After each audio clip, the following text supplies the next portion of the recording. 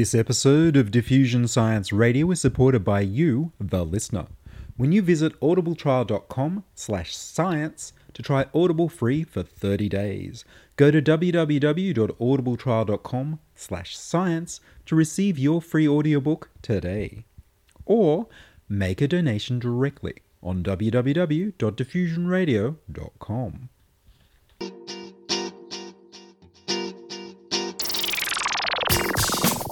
Diffusion, the international science radio show. We have a bouncer on the doors of perception. The good, the bad, the ugly. It gets pretty exciting. The myths, the truths. Toxicology. Astroseismology. Magnetism. The dark side. Genetically engineered potatoes. Planetoid. Planetoid. I love that word. Hello and welcome to Diffusion. Sit back and relax while we inject weird and wonderful science directly into your brain. I'm Ian Wolfe. On this edition, the end of the world and the mood dress. But first up, here's the news.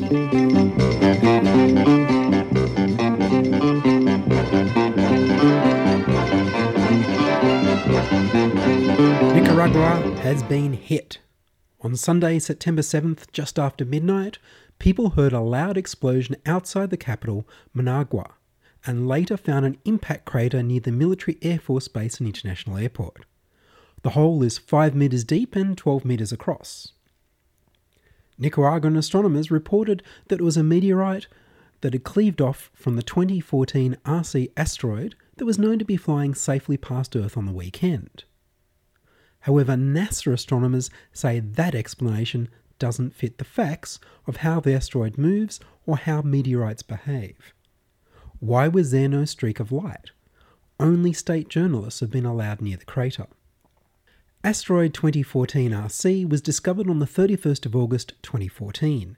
It's 12 metres across, the size of a small bus, about half the size of the meteorite that hit Chelyabinsk in February 2013.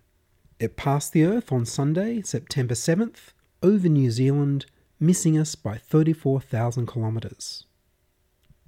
Astronomers around the world came out to observe this rare event.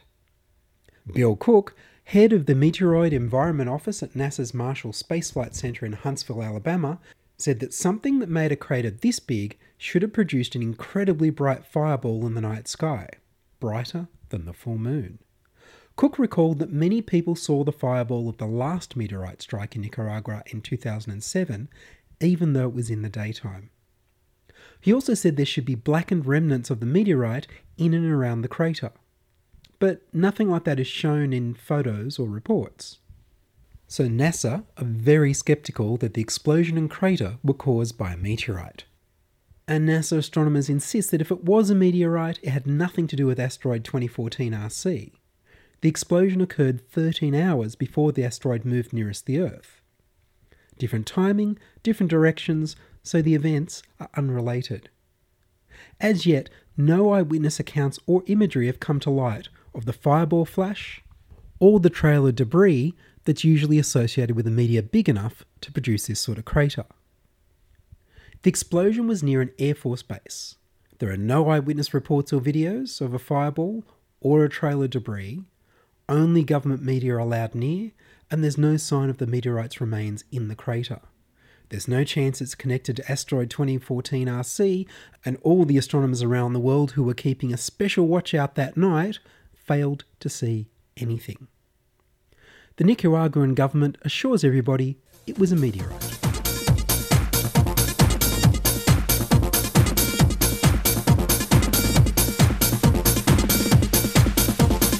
You're listening to Ian Wolfe on Diffusion Science Radio. Send emails to science@diffusionradio.com. We're brought to you across Australia on the Community Radio Network and podcast over the internet on www.diffusionradio.com. Ursula DeMarco is an Associate Professor at Macquarie University's Department of Physics and Astronomy and an ARC Future Fellow. Ursula is giving the Einstein Lecture at the Powerhouse Museum in Sydney on September 12th on pocket astrophysics. I began by asking her, are asteroids a real danger to the Earth? Oh yes, of course they are. Depends on what time scales you want this answer for. Over millions of years, yeah, it's a certainty we're going to be hit by something big, right? It has already happened and it will happen again. There are many asteroids that fall on Earth all the time. The smallest ones we call shooting stars. They are asteroids that have the size of a grain of rice. They're so small that when they enter the atmosphere, they just burn out. And the burning is what we see as a shooting star. Things that are a little bit bigger can be big enough to not be fully destroyed before they hit the surface. And of course, we have examples of that too. Recently, there was an event in Russia with several pieces coming into the atmosphere, burning all the way to the ground and causing broken glass and sound waves. And it's quite spectacular and was, of course, caught on multiple cell phone videos. And those, of course, can kill somebody if they hit them over the head. But they're not going to cause much more damage than the localized bit where they fall. Anything bigger can create a big crater. We have a wonderful example in the Arizona crater, for example. The Arizona crater is great because it's in the desert, so there's no trees to cover it, and so it's very clear when you look at it. It's about a mile across, and it's about 50,000 years old, and that's why it's still so beautiful. If you go down the line a little bit longer, maybe another million years, it would be eroded away.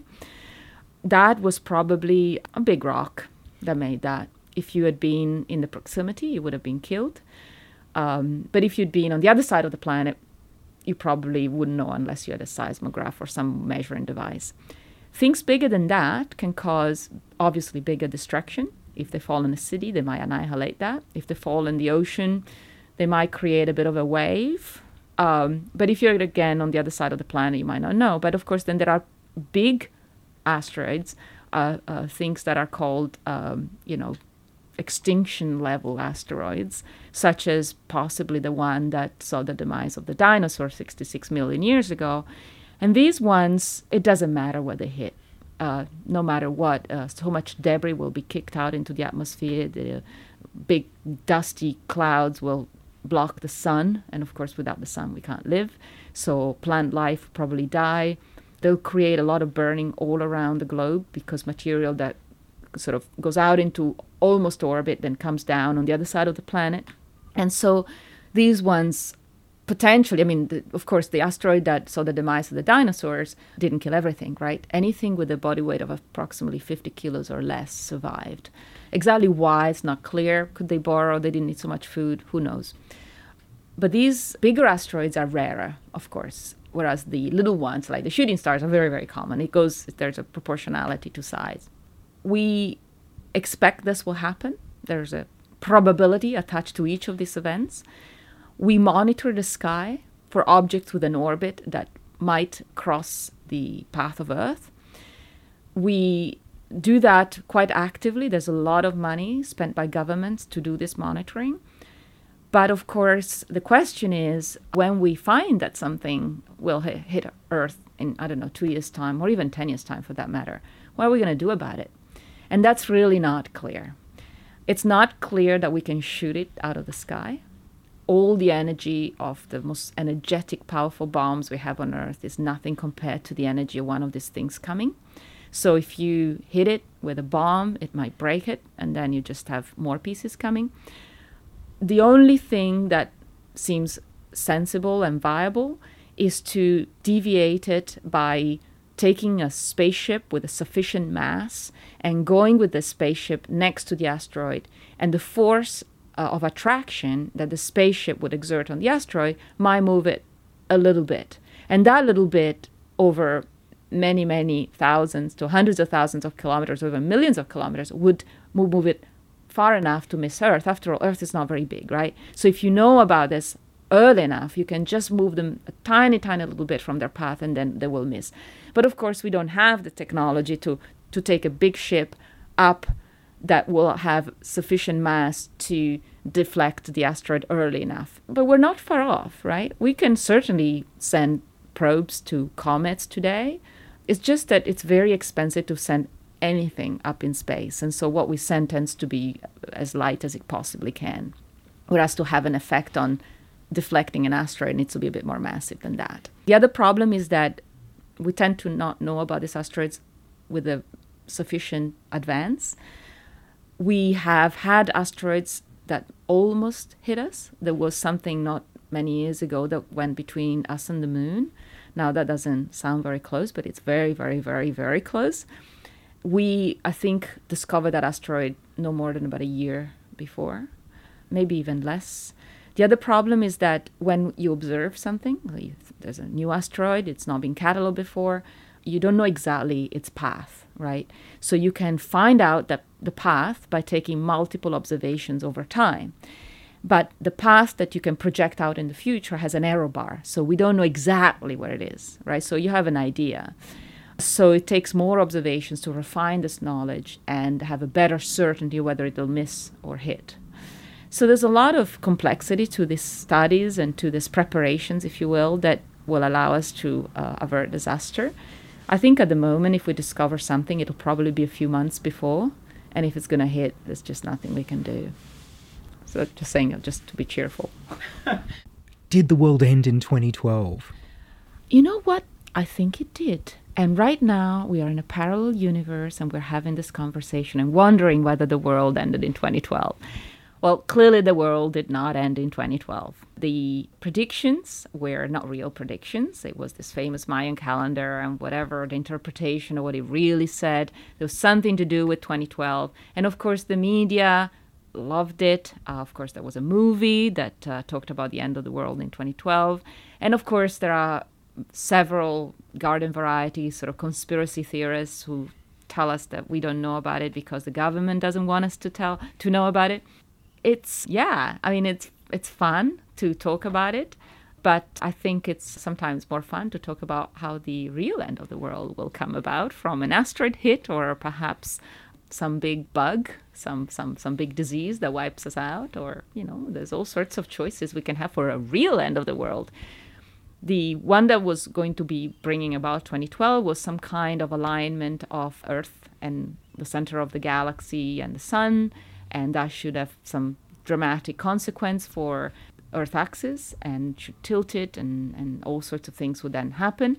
Well, that is not something that it happens regularly. It happens every year, and certainly it's not something that is problematic, and it will not be, or it hasn't been in 2012.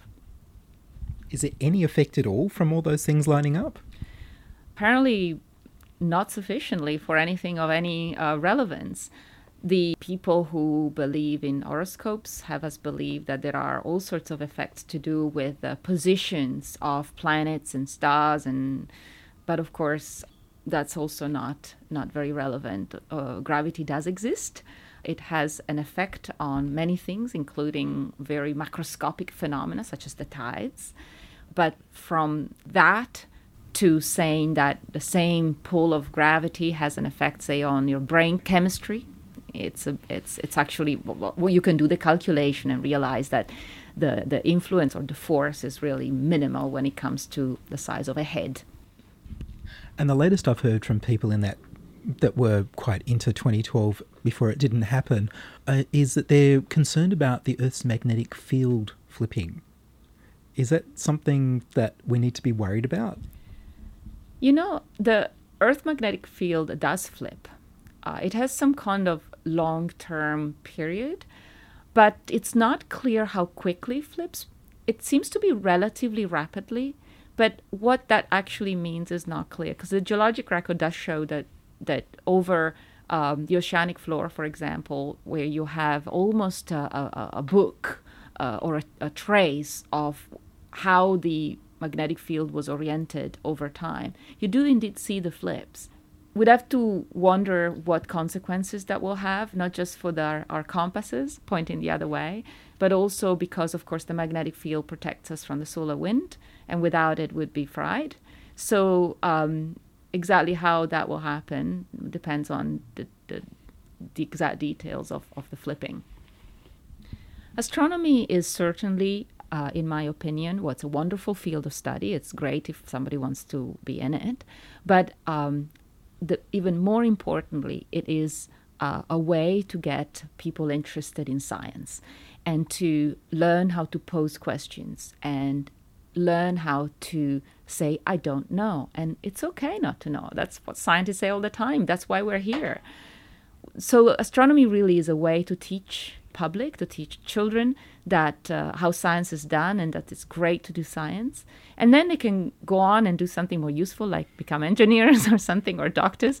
But it really is a wonderful, perhaps one of the best ways to teach young children and school children how to be skeptical and how to investigate, how to question, all those things that seem very natural, and yet we tend to teach kids almost the opposite, to teach them that, do as you're told, and this is really, in science, is not what you want to do, right? You want to go beyond what you're told.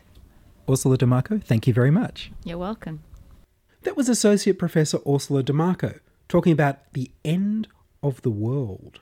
You can see Ursula speak at the Einstein Lecture at the Powerhouse Museum in Sydney on the 12th of September. Go to ultimosciencefestival.com to book a seat.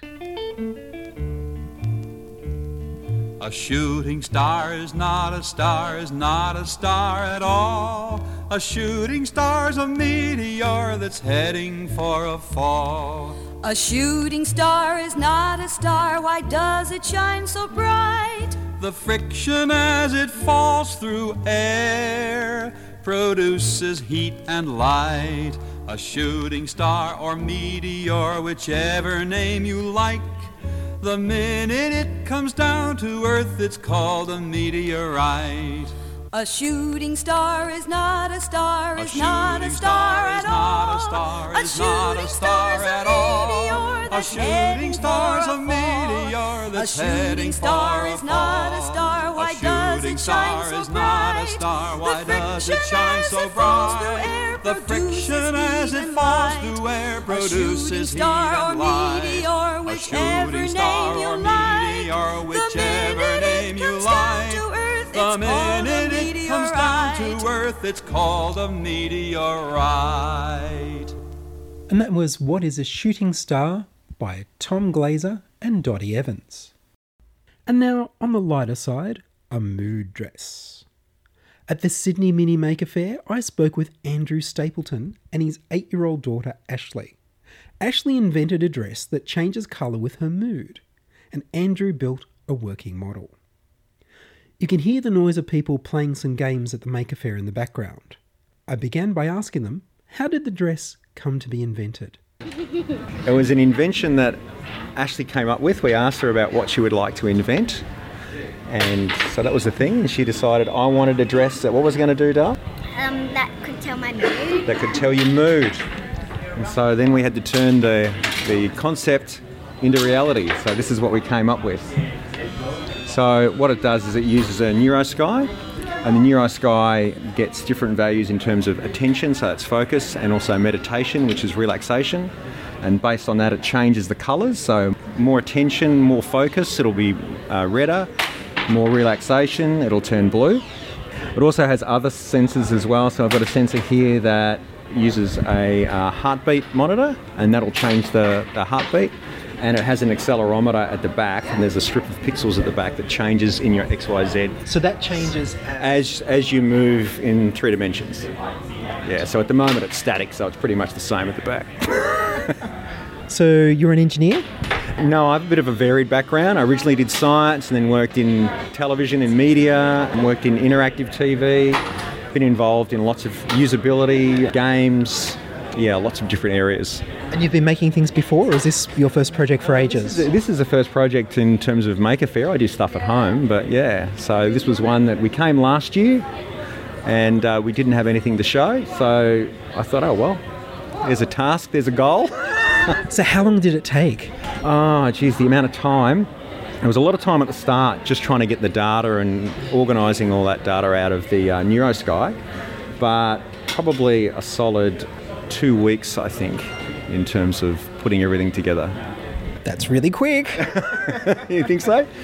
We only had it sewn up yesterday, all the backing and all the little pockets to fit all the different mini Arduinos and all that sort of stuff in.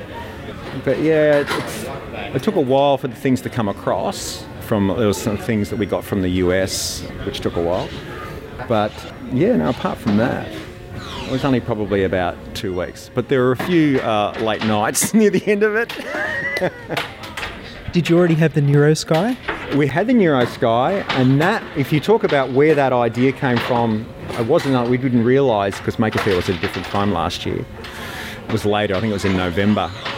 So we didn't realise where we were going to end up in terms of the time. So there was a lot of time at the start playing around with the NeuroSky, trying to see what data we can get out of it, trying to actually analyse that, trying to think about how can I get this information and turn it into something meaningful that relates to a particular emotion, like what Ashley was originally after. So she was after, happy and sad and things like that. But to try to do that with essentially one data point, the baseline, is a little difficult. I saw something on TV last week and they had an MRI. So maybe if you had an MRI... That's what you need now. Yeah. Portable. Up the budget a little bit. Portable MRI, yeah. But it was a good project, and it was really good, I think, for her to see the start of where you come from an idea, come up with an invention, and then the process of turning it into a reality, and all the compromises, etc., that happen as part of the design process. But it can be done. Has Ashley worn the dress? She hasn't worn the dress. We're going to do it. We're not quite sure when we would do that. It'd have to be a bit of a special occasion, I think. Sure. But yeah, I think we can put it on for the fair. But at the moment, it's just trying to get it sort of stable enough. So what does Ashley think? This was her idea. I don't know. You'd have to go and ask her. She's found something interesting. Hang on. Ash, here, the question. You have a question here, darling? Yeah. So what do you think about your dress? I like it. What is it that you like about it? The colours, that there's a love heart and the back. Oh, we need the purse too. That's where the batteries go. And purse for the Terrific. And that's really the whole dress. It is the dress. So did you enjoy going through that process? Was it fun? Are you going to challenge Dad for something next year? I think it might be your brother's turn next year. I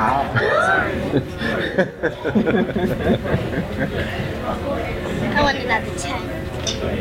Did you ever consider the mood colour changing materials, the heat changing things that they used to have in mood rings or any of that sort of thing? Yeah, not really for this project.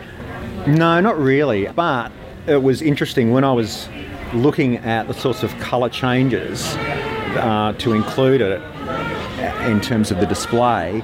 I looked at one of those mood rings and had a look at the sorts of colours and the sorts of things that I had. So I tried to use that as a reference, but it was a bit awkward, a bit difficult in terms of, it's nice the way they split them up, but very difficult compared to what the data you get out. So, but it was, it was good fun. We had, the whole family was sort of involved with it. We had other friends that were really good with sewing, being involved with it. Yeah. Have you documented this online anywhere? I've not online, but I have the video all at home on the iMac, so I should be able to tonight maybe go through and originally I was going to bring it today, but didn't get time to finish it. No, the dress was more of a focus. Yeah, I'm really passionate about creative technology, so I think the relationship between education, technology and design is something that I think is something that needs to be explored more in schools, and the kids get sort of excited about it, and to go through that process and to see it from a dream into a reality is just great. Watching the kids' faces light up and stuff, so yeah, it's great. Well, Andrew, thank you very much. Cheers, thank you. That was Andrew and Ashley Stapleton with their mood dress at the Sydney Mini Maker Faire at the Powerhouse Museum in Sydney. You can find out more about the mood dress at themooddress.com. See my video and photos on www.diffusionradio.com. Next up, The Girl by Toy Death.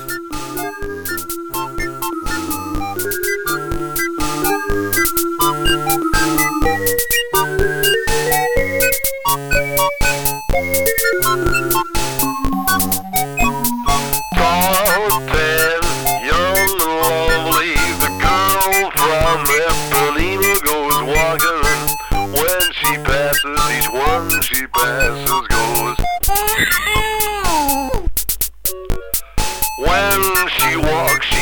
like a samba that swings so cool and sways so gentle. And when she passes, each one she passes goes on. Oh, but I watch her so sadly. How can I tell her that I love her so? I love you. Yes, I would give my heart gladly, but each day when she walks to the sea, you know she looks straight ahead, not at me. And that's all from us this week on Diffusion. Would you like to join us? We need more people contributing stories to Diffusion. You can send your contributions, opinions, congratulations, standing ovations, gasps of amazement, and helpful suggestions to science@diffusionradio.com. That's science@diffusionradio.com. Please do send me an email so I know you're listening and you'd like to hear more episodes. Please like the Diffusion Science Radio page on Facebook and rate us on iTunes. I produce Diffusion, which is broadcast around Australia on the Community Radio Network, and 2HHH in Hornsby, Ku-ring-gai, 100.1 FM. Diffusion is syndicated globally on the National Science Foundation's Science 360 internet radio station, and apparently on astronomy.fm. You can now hear Diffusion on Stitcher, radio on demand, and on the go. Download the free app from Stitcher.net and please review Diffusion. Ask your local radio station to broadcast Diffusion. Subscribe to our podcast on the Diffusion website, www.diffusionradio.com. That's www.diffusionradio.com. And check the website for photos, links and videos that go with this week's show. You support Diffusion by downloading a free book from Audible. Audible will sponsor Diffusion for everyone who signs up to the free 30-day trial and downloads the free book of their choice from audibletrial.com/science. Or look for the donate button on www.diffusionradio.com to support the show directly.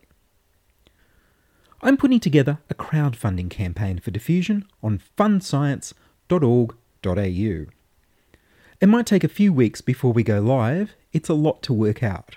I'd really appreciate hearing from you about the funder rewards you think I should offer and what people and subjects you'd like me to cover if only I had the funding. For example, I'd like to do more panel discussions if I had a second microphone. I'm Ian Wolfe. Join us inside your audio device of choice for more science wondering next week on Diffusion Science Radio. What is energy? Energy is the ability to do work, the ability to cause motion and change.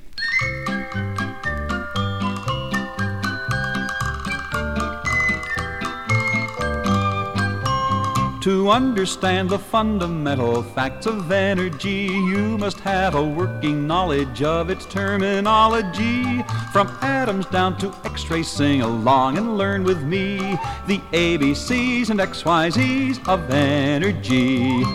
What kinds of energy are there? There's nuclear, mechanical, and solar energy, and electrical, and chemical, and radiant, and heat. There's light and there's magnetic, and that's quite enough for me, 'cause that makes 9 different kinds of energy. There are more, of course, but we won't go into that now.